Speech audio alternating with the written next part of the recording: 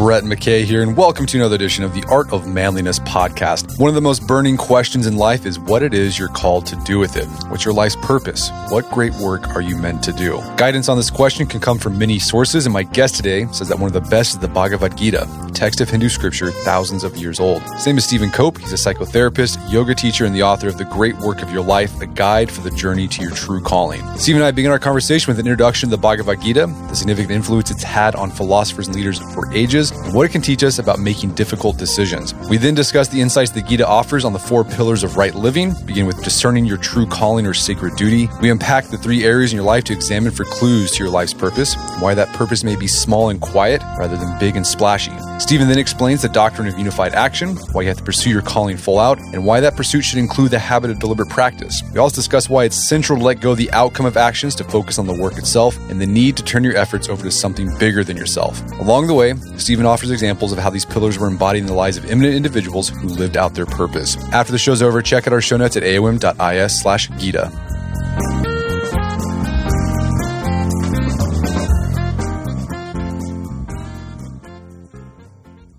All right, Stephen Cope, welcome to the show. Thank you, Brett. I'm glad to be here. So you are the author of a book called The Great Work of Your Life, a guide for the journey to your true calling.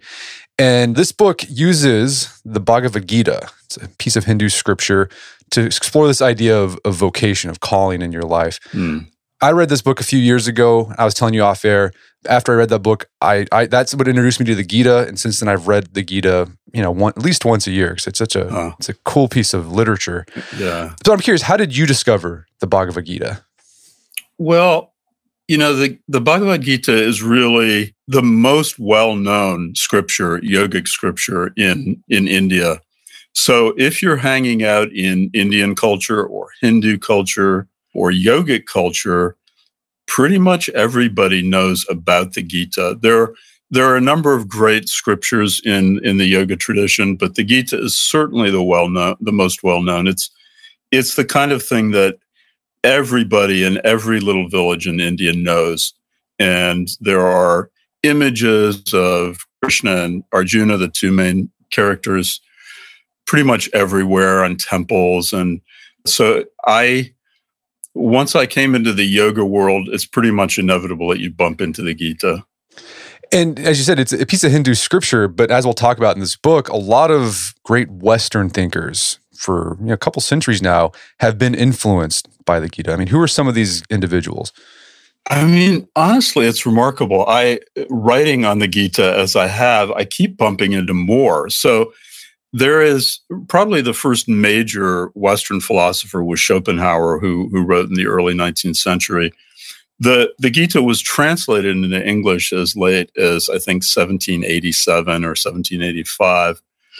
But where you start really beginning to see its influences is with Thoreau and Emerson, the transcendentalists in Concord in the 1820s, 30s, 40s, 50s. And Thoreau picked it up and was profoundly influenced by it. And you can kind of draw a direct line then between Thoreau's influence and Emerson as well.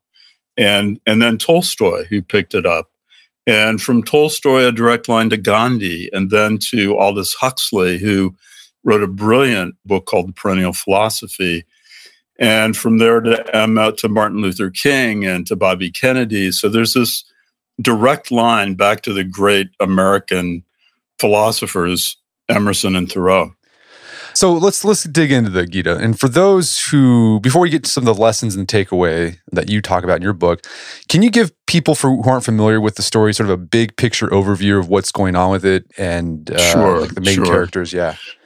Yeah, it's a great tale. And, like most tales, it was meant to be spoken verbally, even though it was written down somewhere in probably the 2nd century of the Common Era. The tale is about, it happens on the night before a great war, the Battle of Kurukshetra on the field of Kuru. And the 2 major protagonists are Arjuna, and Arjuna is a warrior. He's the greatest warrior of the kingdom of Kuru. And his father was the king, now the deposed king of the kingdom of Kuru. And the other major character is Krishna, who's his charioteer. And Krishna, of course, is God in disguise. We don't find that out until the middle of the book.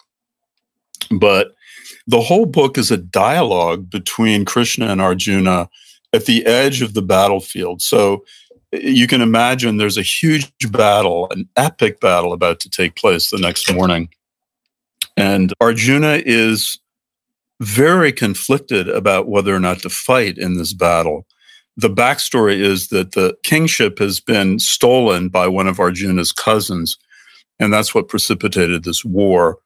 And he realizes, as he sits with Krishna, that he's got a dilemma that he cannot solve. And the dilemma is this. Because he's a warrior and he was part of a very rigid caste system, it was his duty, it was his sacred duty to fight in a war, to fight in a just war, and this was a just war. On the other hand, he realized that he was most likely going to kill his own kin because his cousins were on the other side of this battle. And so the very first chapter, he investigates this dilemma. He must fight in the battle because it's his calling, it's his sacred duty. But if he fights, he will kill kin. In either case, he will have to go to purgatory in the Hindu view for lifetimes. And so he's presented with this dilemma that he cannot solve. It's greater than his own consciousness. And he sits with Krishna through the night as Krishna expounds to him his way through this particular dilemma.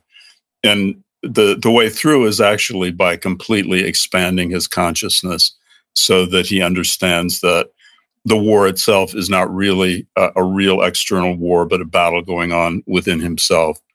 So the tale is really about the moral dilemmas that each of us face in life and how we work our way through them. No, I mean, I love the setup of the story. And that's why I think it's so relatable. I think why so many individuals, even in the West, have related to this with Arjuna. Yeah. You know, it's just like, exactly. I don't know what to do. I have no idea what to do. And that's most of life. Like, I don't know what to do. Yeah. In fact, he says, Arjuna in the beginning, at the end of the first chapter, falls to the floor of the chariot. And he says, Krishna, I cannot fight this fight. Conflicting sacred duties confound my mind. And of course, we run into that all the time, conflicting sacred duties. Should I do A or should I do B? What am I called to do? And how do I know what my calling is? So it's a great setup, that first chapter. And then there are 17 more chapters where Krishna describes the slow and deliberate process of understanding your calling. And that's what I love about it too. That dialogue, he explains the idea of duty or dharma, and then yoga. Which in the West we think yoga is like you downward dog, whatever. But yoga it's all about taking action, and that's what exactly. And that's what Krishna tells Arjuna you have to do. You have to take action to fulfill your dharma. That's right. So basically, Krishna teaches Arjuna what he calls the path of inaction and action, the path of neshkarman karman, or inaction and action, which turns out to be a profound reframe of action. And there are 4 steps. First of all, Krishna says, look, don't even think about being the guy who doesn't take action, because we all act all the time. In the contemplative traditions, they talk about actions of mind, speech, and body. So even your mind is taking action. So the 4 pillars of this path of inaction and action are, number 1, discern your dharma, that is, discern and know your true calling in this lifetime. Number 2, do it full out. Bring everything you've got to the performance of your dharma, of your calling. And 3rd, let go of the outcome. So Krishna says to Arjuna, whether you're winning or losing or failing is not your issue. Your only issue is, have you determined what your dharma is, and are you doing it full out? He says it's better to fail at your own dharma than to succeed at someone else's dharma. And then finally, Krishna says to Arjuna, turn this whole thing over to me, in other words, over to God or over to something bigger than yourself, over to some bigger meaning than your ego or yourself. And so we have the four pillars: discern your dharma, do it full out. The second one is called the doctrine of unified action because it calls you to unify all of your action around your dharma. The third is let go of the fruits. And then finally, turn it over to God or whatever version of God you have. All right, let's dig into deep. So you spend the rest of your book, The Great Work of Your Life, exploring these four pillars, and you do that by through examples of people you've worked with personally in your practice, in your work, but also the lives of what we'd consider great individuals who may have some of them directly were influenced by the Gita. Others, they just they got the idea. So that first pillar, which is know your dharma, look to your dharma. Right. So let's talk about this. Like, how do you figure out what your dharma is in the first place, your calling, your sacred duty in life? Well, this is where most of us get stuck. The truth is that when the Bhagavad Gita was written in that context, everybody was born into their own sacred calling. So there was a very complex caste system, and Arjuna was born a warrior. It was his duty to be a warrior. That was called Svadharma. And of course, that kind of rigid duty to the social order and to your birth, it no longer applies in our culture. So now we have to dig down inside, look at our circumstances and our life situation and our own gifts to determine what's our dharma, what's our true calling. The word dharma is based on the root dhr, which means to uphold. And the view that still translates to us is the idea that everybody has a responsibility to their particular set of gifts, their particular set of capacities. And so no longer is the duty to the dharma into which you were born, but now it's to, as Carol Pearson, the great Jungian psychologist, says, you have a responsibility to your gifts and your own idiosyncratic opportunities that you must fulfill in this lifetime.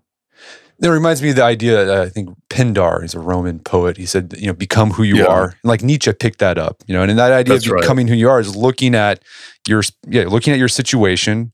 It might not mean like, your dharma might not be like, I'm going to be president of the United States. It could be even smaller than that. But if you find that, absolutely, you're supposed to go full out with it.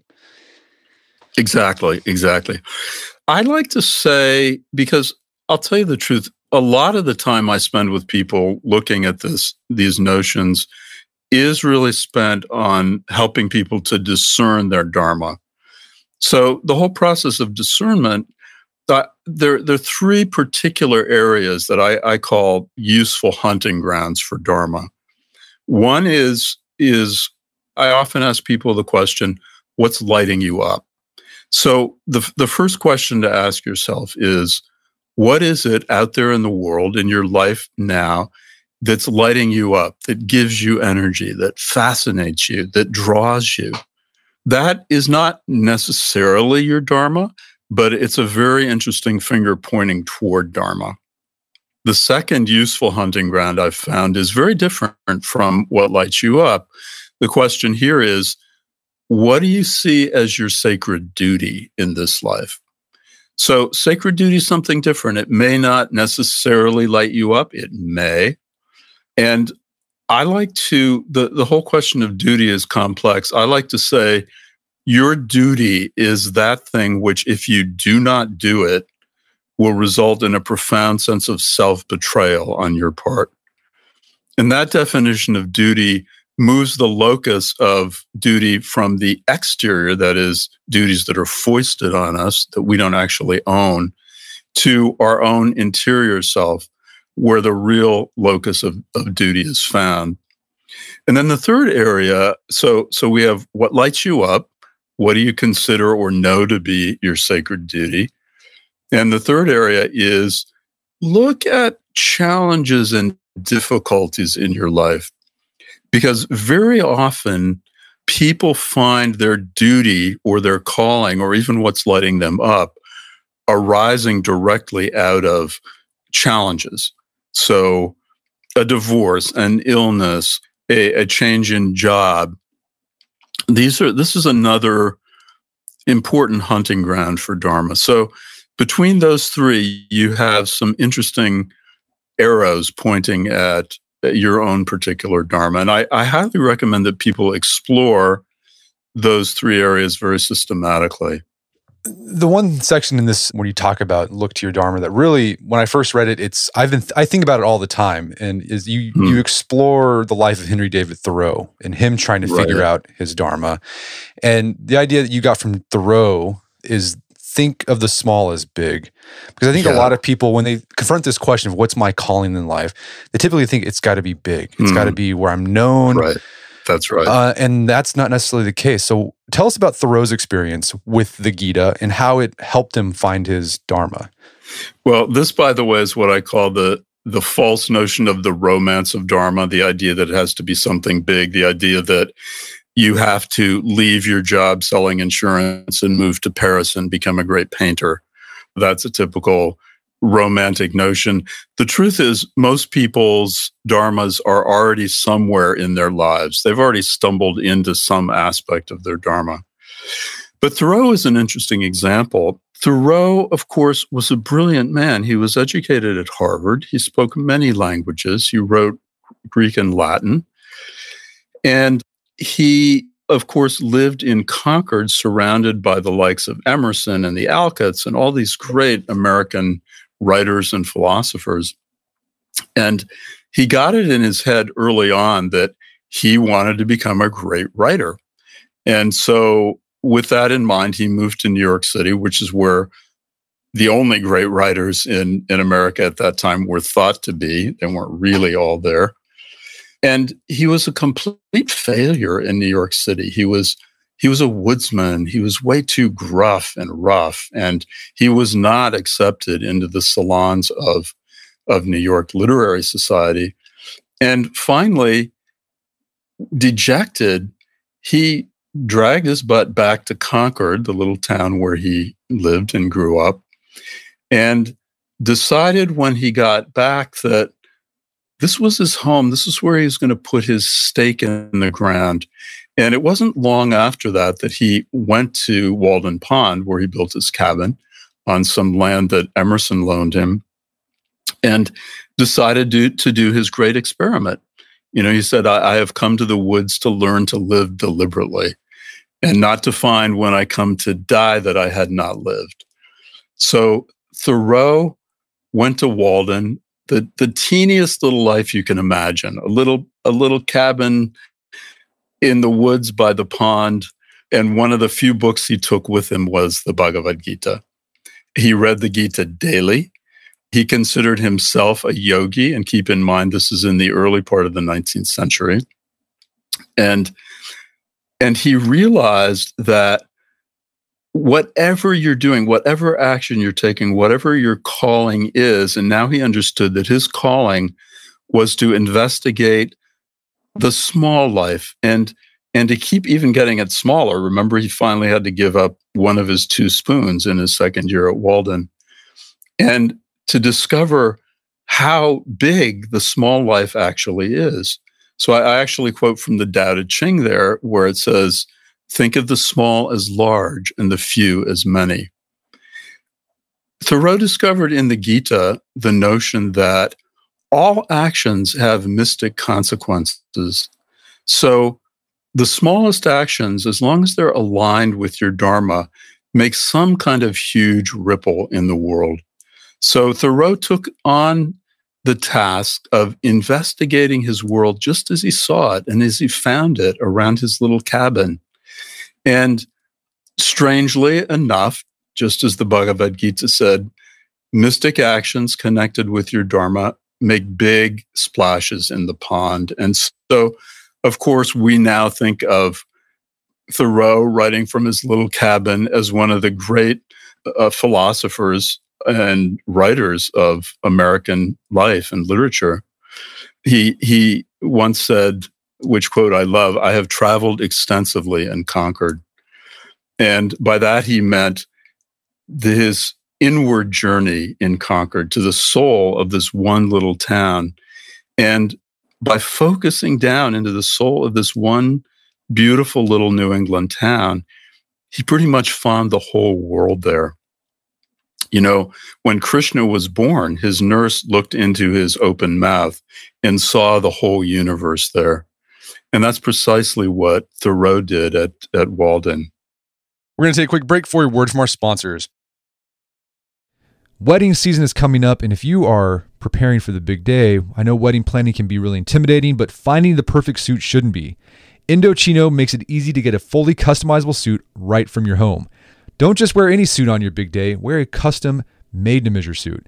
Suits start at just $499, which is about the same price you'd pay for an off-the-rack suit at a department store, and they've also got custom made-to-measure shirts starting at just $89. So I've talked about my Indochino suit on the podcast before. They've been a long-time podcast sponsor. It's navy blue. The measuring process was super easy. They got these video guides you follow. You'll need another set of hands to help you out with that. But the really fun part is customizing it. Got to customize how I wanted the lapels on the jacket, the pockets, the lining. I went no pleats on the pants on this suit. A lot of fun. And then in a few weeks, you have a made-to-measure custom suit sent directly to your door. When planning your wedding, get a suit as unique as you with Indochino.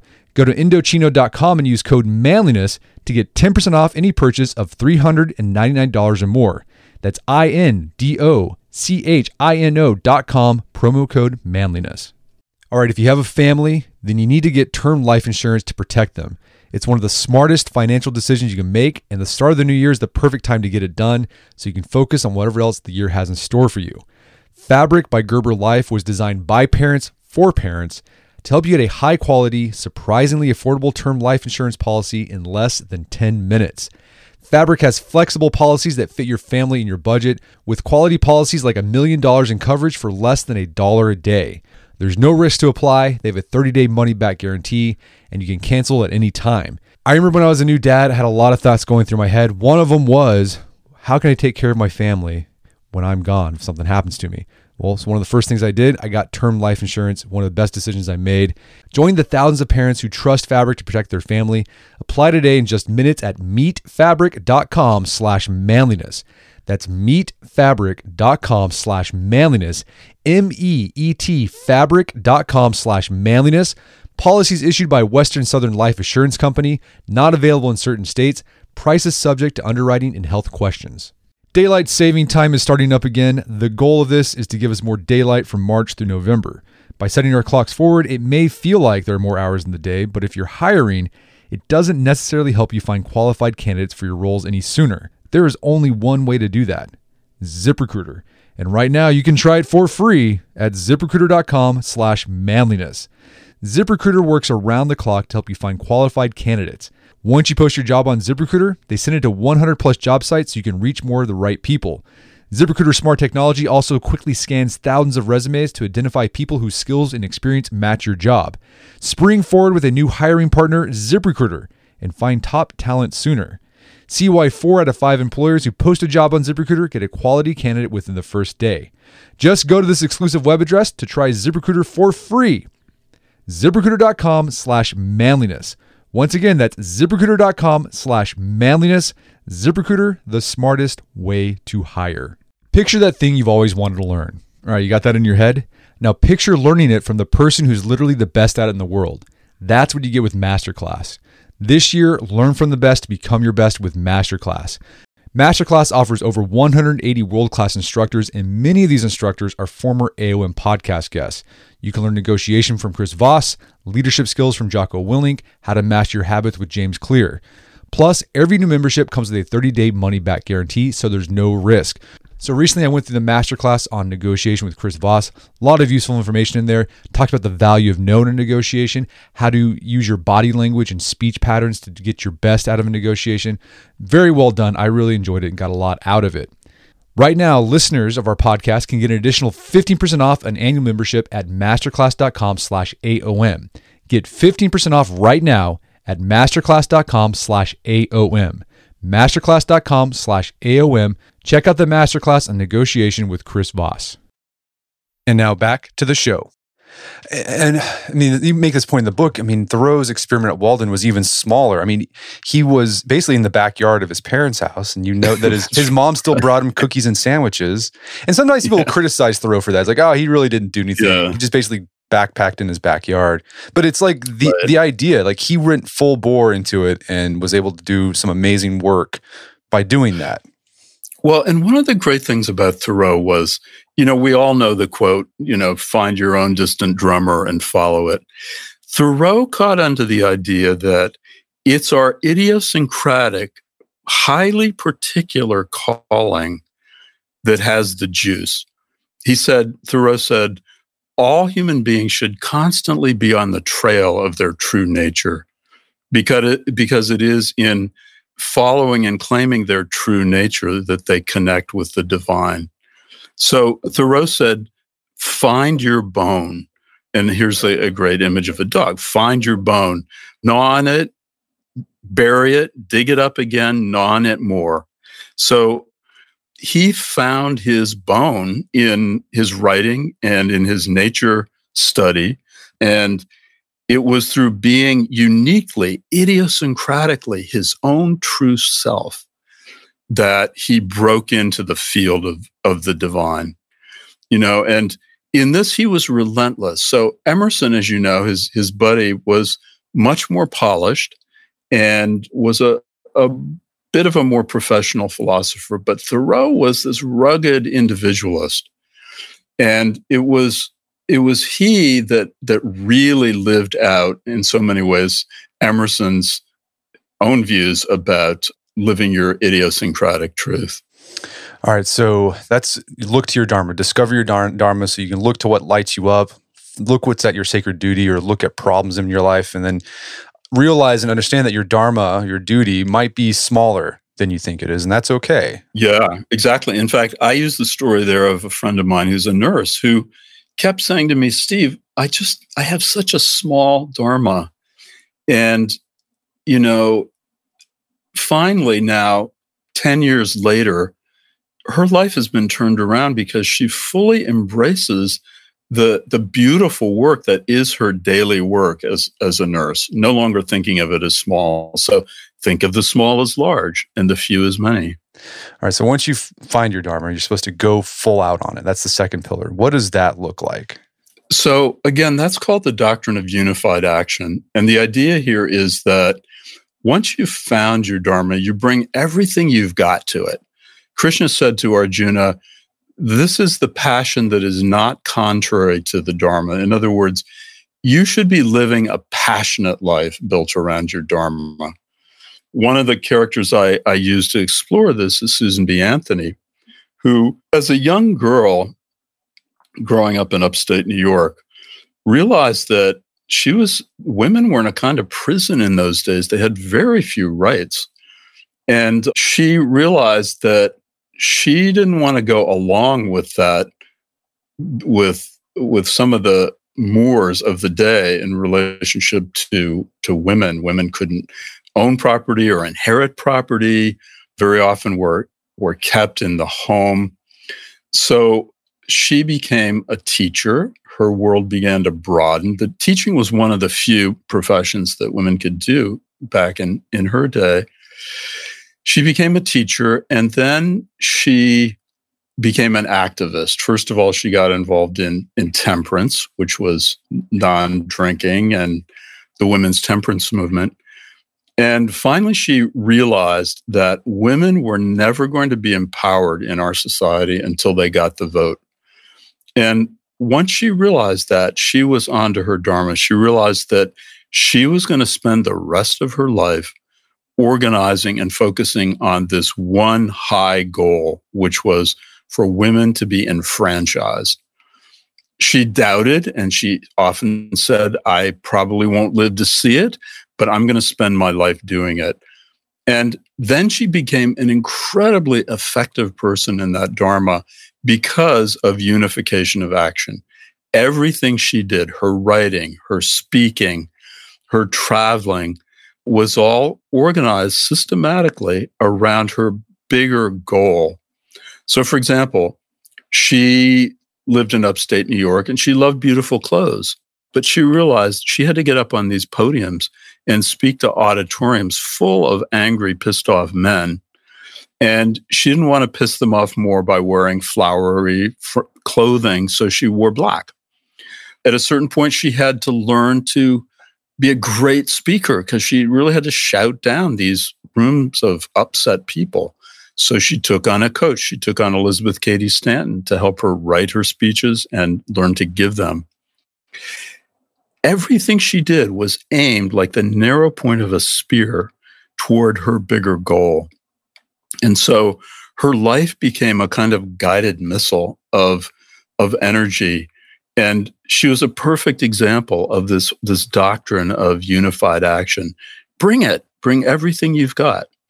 As a writer, I do that. I try to do that every day. I sit down and bring it. And you'd find out as a writer that your life ends up becoming organized around your dharma in the sense that you have to take good care of yourself. You have to sleep well and eat well, because when you get up at 8 a.m. and arrive at your desk, you want to be ready. So this doctrine of unity in action has served me, and it's the second important pillar of Krishna's approach. And then you also highlight this idea of unified action means deliberate practice, like learning how to fulfill your dharma the best you can. And I didn't know about this guy, but Camille Corot. Camille Corot, He's a painter that sort of exemplified what you thought was deliberate practice in the Gita way. Yeah, so Corot is a fascinating figure. He was a great French landscape painter who, he was fascinated by painting as a kid. And from the beginning, he started painting outdoors. This is called plein air in French. And then, like most of the artists of his day, went to Italy for his training. But he soon caught on to this idea of what we now call deliberate practice. And what deliberate practice means is that you intend and organize all of your actions around your dharma, around your calling, to eventuate in the mastery of that calling.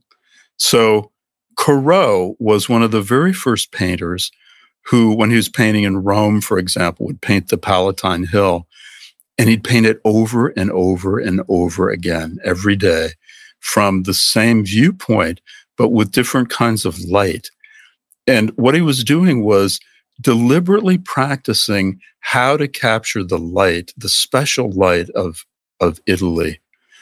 And deliberate practice, we now know that most of the people that we think of masters and geniuses actually are the result of practicing their craft deliberately. And what that means is you practice with the intention of improving. You practice in such a way that you get regular feedback. You create loops of feedback, so you have not only your own eyes, but someone else's eyes on your work. You immerse yourself in the culture of that particular craft. So Corot immersed himself in the culture of painters. You let go of the idea of perfectionism and take risks. So there's a whole series, and I lay these out in my book, of things that are considered now deliberate practice. And we know that almost any kind of mastery takes approximately 10,000 hours to master. And paradoxically, I found out this is also true of meditation. So those monks that you read currently and that the Dalai Lama brings with him to his big conferences, they've practiced their meditation practices and their breathing practices for 10,000 hours, just like Corot did. And Corot, as a result, became one of the greatest masters of French landscape painting. Monet said at a big exhibition once, he said, and all the great painters were there, he said, there's only one master here, and that's Camille Corot. So it sounds like this, and from the Hindu perspective, this idea of going full out, it's about focus. That's what you do in the contemplative practice. It's learning how to focus. It's all about focus and concentration. And if you read the other scriptures of yoga, the the Yoga Sutra, for example, it lays out a very clear series of steps in which the mind becomes increasingly concentrated on the object of attention. And in this case, in Corot's case, for example, painting.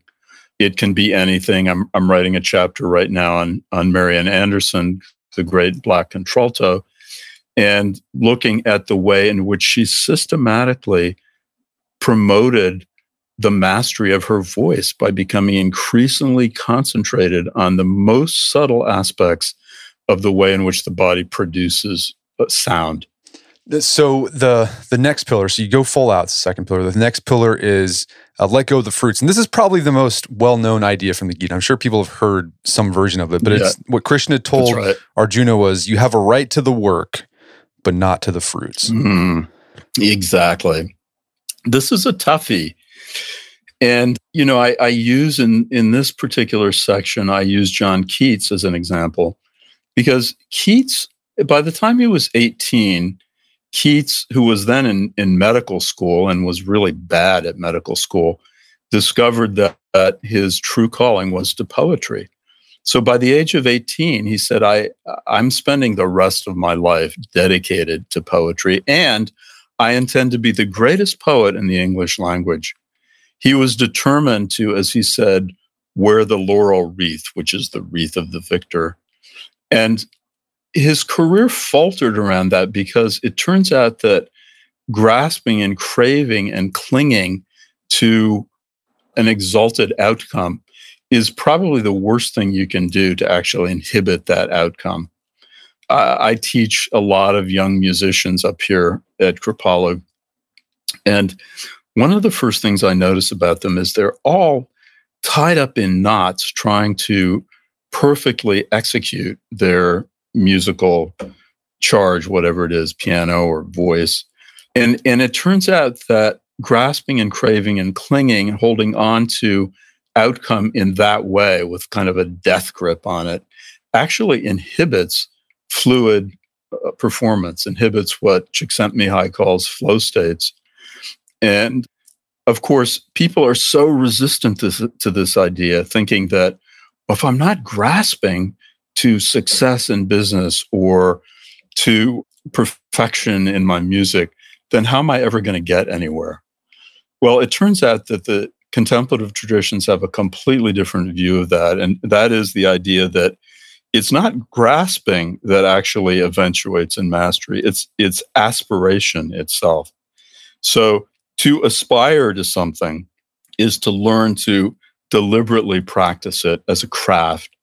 And of course, this is what Keats had to go through. Keats had this big competition with one of his poet friends, and they were both going to write these great, long, epic poems. And as a result of his grasping for it to be the greatest, Keats realized he was inhibiting himself. So Keats himself came up with something that he called negative capability, wherein he realized that the systematic, regular, non-sexy practice of practicing his craft without any fanfare and without getting ahead of himself in terms of wanting to be the greatest poet in the world, actually that was the formula for greatness. So it was a paradox. He called it negative capability because he said you have to let go of those grandiose ideas. You have to stand on the edge of the cliff of your skill and be willing to take risks and be willing to fail and be willing to go into the mystery. And it's out of that soup that actually comes greatness. And so once Keats got onto that, of course, he did write some of the greatest poetry in the English language. Unfortunately, he died when he was, I believe, 27 of tuberculosis. But in those short, almost 10 years of writing, he became indeed one of the great poets. I mean, I think that's such a powerful idea because, as you said, it is a paradox, but you see it, it's a universal idea. I mean, you see it in other faiths and other philosophies. Stoicism kind of have something similar to that. That's right. In Buddhism, you have the same thing. You can even say in Christianity, there's that idea. I mean, grace is probably like that. You care, but you don't care about the outcomes, right? Like you. That's classic T.S. Eliot. Let me care and not care. Yeah. That's how I describe that idea. It's like you care but not care. And I've experienced that a few times, and when I've experienced it, it's like the most amazing feeling in the world. And then I've just been trying to get back to that, but it's really hard because it's so easy to fall back to like I got to grasp for the outcome. I got to get this. Exactly. It's so hard. Exactly. It's like you're like I don't know. It's almost like a drug where you experience it and you just spend the rest of your life you start grasping at the. It's kind of a paradox, and you start grasping at not grasping. That's right. That's right. Well, you know what's funny, Brett, is that grasping and craving, of course, in Buddhism, as in yoga, is seen as the root of suffering. And yet it's so built into our nature that there are, as you go through the stages of refinement toward enlightenment, say in the Buddhist tradition, there are multiple stages at which you have to let go of even grasping for highly refined ecstatic states. You have to let go of grasping for enlightenment itself. Grasping itself becomes more and more refined until you have to let go of those final stages of it. And that's when you fall into enlightenment. I mean, the Buddha himself, of course, before his enlightenment, had been practicing for 6 years in the forest these amazingly difficult ascetic feats. So he was eating half a grain of rice a day, and this was called the ascetic Buddha.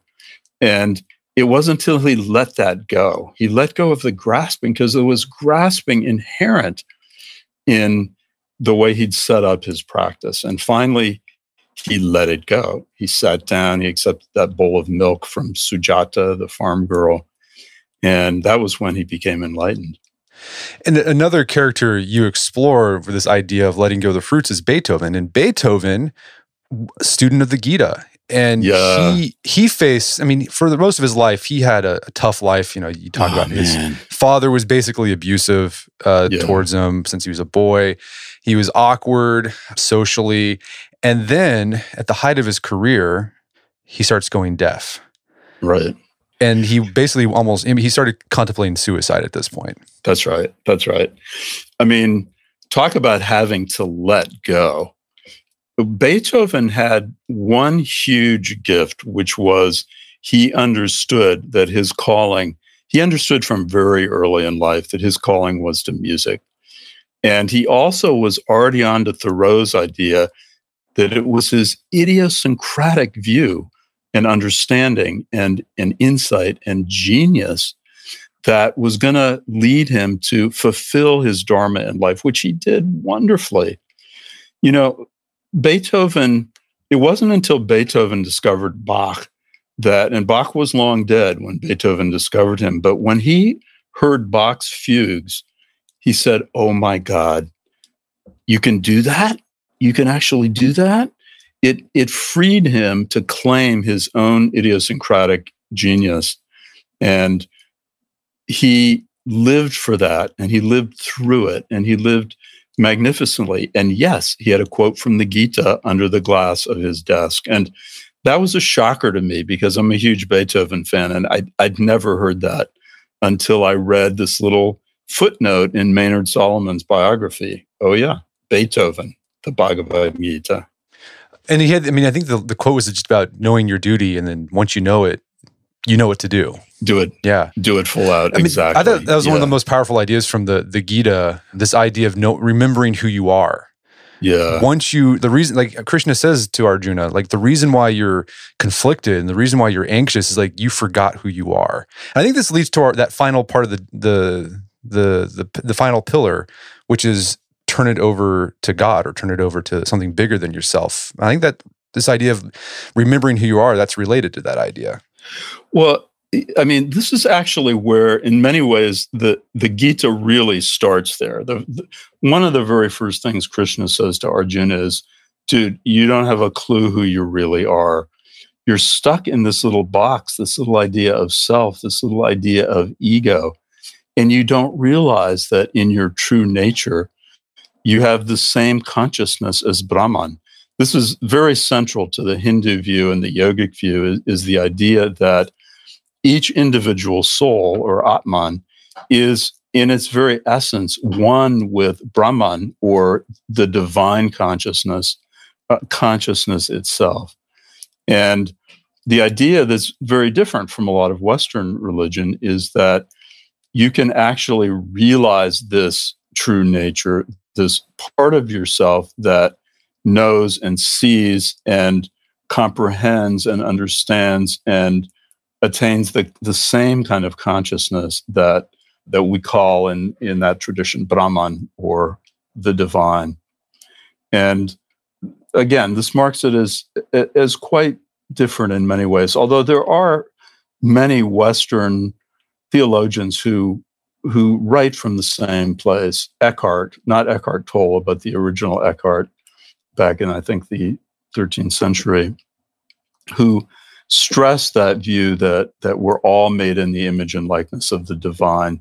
And, in most of the contemplative traditions, it's understood that there's a very systematic path of claiming that consciousness and of becoming one with that consciousness. And a lot of it involves systematic path of moral purification. But in that particular chapter, I use both Gandhi and Harriet Tubman. And I love the Harriet Tubman story because, Tubman had no formal education whatsoever. And like so many, she was a slave on a plantation in the South. And as so many slaves were in those days, she was educated by listening to Bible stories at night around the fire or the hearth or whatever. So she was actually remarkably well educated in a lot of the things that really count.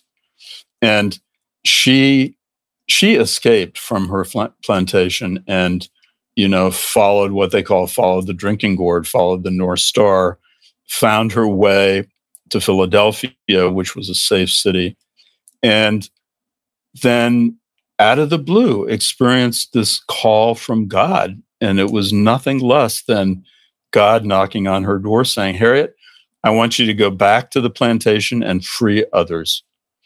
And she was like, "No way, not me. That was tough enough the first time."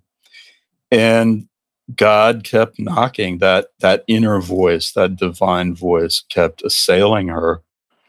And finally she said, "Okay, I will do it, but you're going to have to lead me because I do not know how to do this.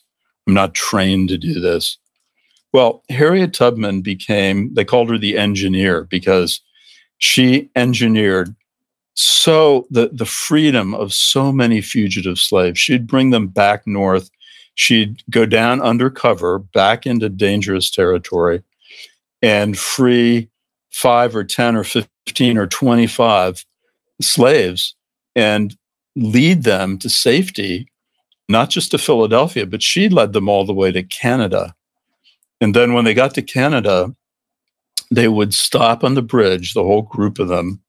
And by the way, the people who followed her knew that she had a kind of connection with this inner voice. She called it a sixth sense that was infallible. So if she said stop, you stop. If she said hide behind the tree or duck or bury yourself under that, mound of dirt, you did it because she was connected in that way. She was being guided. And then when they got to the bridge in Canada, they'd all stop and they'd have a prayer service where she would turn it back over to God and say, this was not me, people. This was God. So pray to God, worship God, begin to listen to your own still small voice inside, and allow yourself to be guided just as I have. And I think she was an example of, action requires faith, but faith also requires action. Yeah, exactly. No, she was a woman of action her whole life. The other character you talk about is Gandhi. What's interesting about Gandhi, he's Indian, he's Hindu. Right. And he became sort of this embodiment of the Gita, but he didn't discover the Gita. He had to go to England and be amongst the English to finally, that's when he first discovered the Bhagavad Gita. He did. And he discovered it in English. He did not discover it in Hindi or Gujarat. I believe he was born in Gujarat province. And he was immediately taken by it. It was like he recognized in that scripture the spiritual genius of his own culture, which, don't forget, in Gandhi's day, that culture had been downtrodden by 300 years of British colonial rule.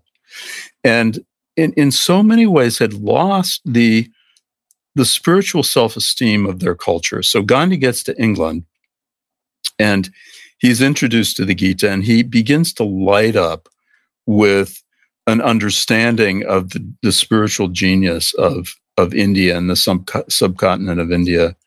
Then, of course, he goes to South Africa, where he puts all of the teachings of the Gita. The Gita is, as he said, his guidebook for life. And he said, if you wish to know what a life based on the Gita looks like, look at my life, because my life has been entirely based on the Gita. So he went to South Africa, where he understood the Gita to be talking about non-separateness. And he began working with Indians who lived in South Africa and who were hugely dominated and colonialized by their Dutch colonizers. And so he got his first taste of helping to resist in a nonviolent way in South Africa before he came back to India, where he became the champion of nonviolent resistance, what he called satyagraha, or soul power. And I mean, the idea that you hit with Gandhi was, turning everything over to God. And Gandhi had this idea of you got to take yourself to zero. Yes. It's not about you anymore. It's about something bigger than yourself. Exactly. Gandhi took literally what Krishna speaks to Arjuna in that very first chapter, where he says, Arjuna, by the way, you are not your body. And Arjuna is, of course, terrified of being injured in this war. And Gandhi took literally, you're not your body, and you needn't be terrified of being injured or even killed in the line of duty, in the line of doing your dharma. So much of take yourself to zero for Gandhi was really take your ego out of it, take your own self-importance and aggrandizement out of it. Rather, look at the good of the whole. So Gandhi was all about looking at the good of the whole, looking at the good of the whole community. He was the Martin Luther King's predecessor in understanding the importance of what King called the blessed community. So yeah, that was Gandhi, take yourself to zero. And of course, he did. He didn't count the cost to himself of so many of his actions. He didn't count the cost of going to jail or doing a fast. He was quite willing to die. That last fast that he did, he almost died when the Hindus and Muslims had again begun to war on each other. He went on a fast until it stopped. And there was take yourself to zero.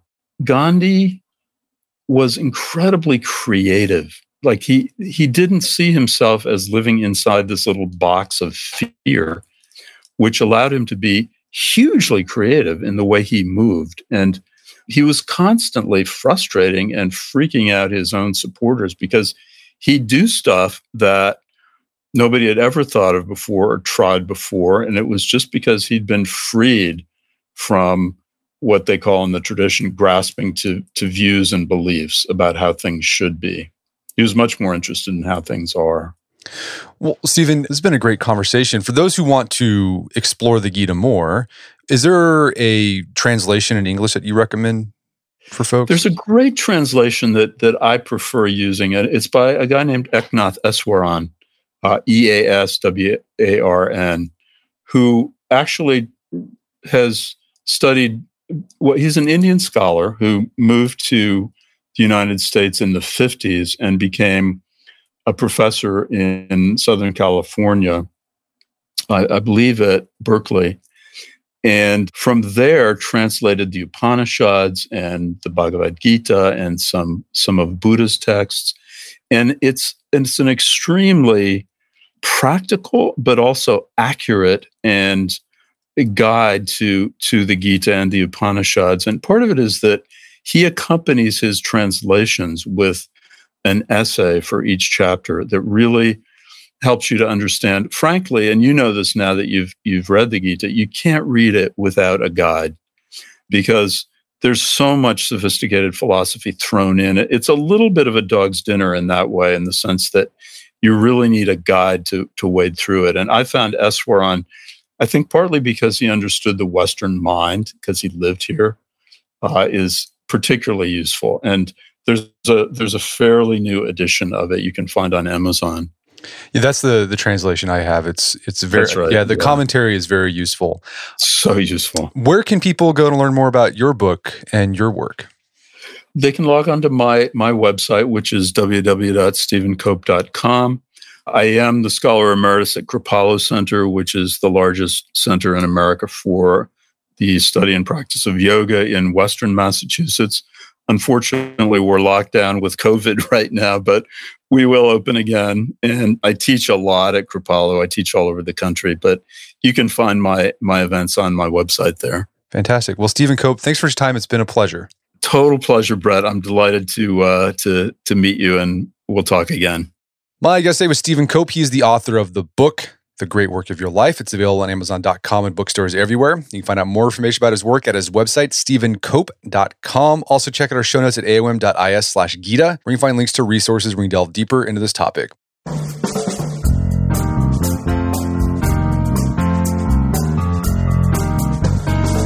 Well, that wraps up another edition of the AOM Podcast. Check out our website at artofmanliness.com, where you find our podcast archives, as well as thousands of articles we've written over the years about pretty much anything you think of. If you'd like to enjoy ad-free episodes of the AOM Podcast, you can do so on Stitcher Premium. Head over to stitcherpremium.com, sign up, use code manliness at checkout for a free month trial. Once you're signed up, download the Stitcher app on Android or iOS, and you can start enjoying ad-free episodes of the AOM Podcast today. And if you haven't done so already, I'd appreciate it if you take 1 minute to give us a review on Apple Podcasts or Stitcher. It helps out a lot. And if you've done that already, thank you. Please consider sharing the show with a friend or family member who you would think would get something out of it. As always, thank you for the continued support. Until next time, this is Brett McKay, reminding you not only listen to the AOM Podcast, but put what you've heard into action.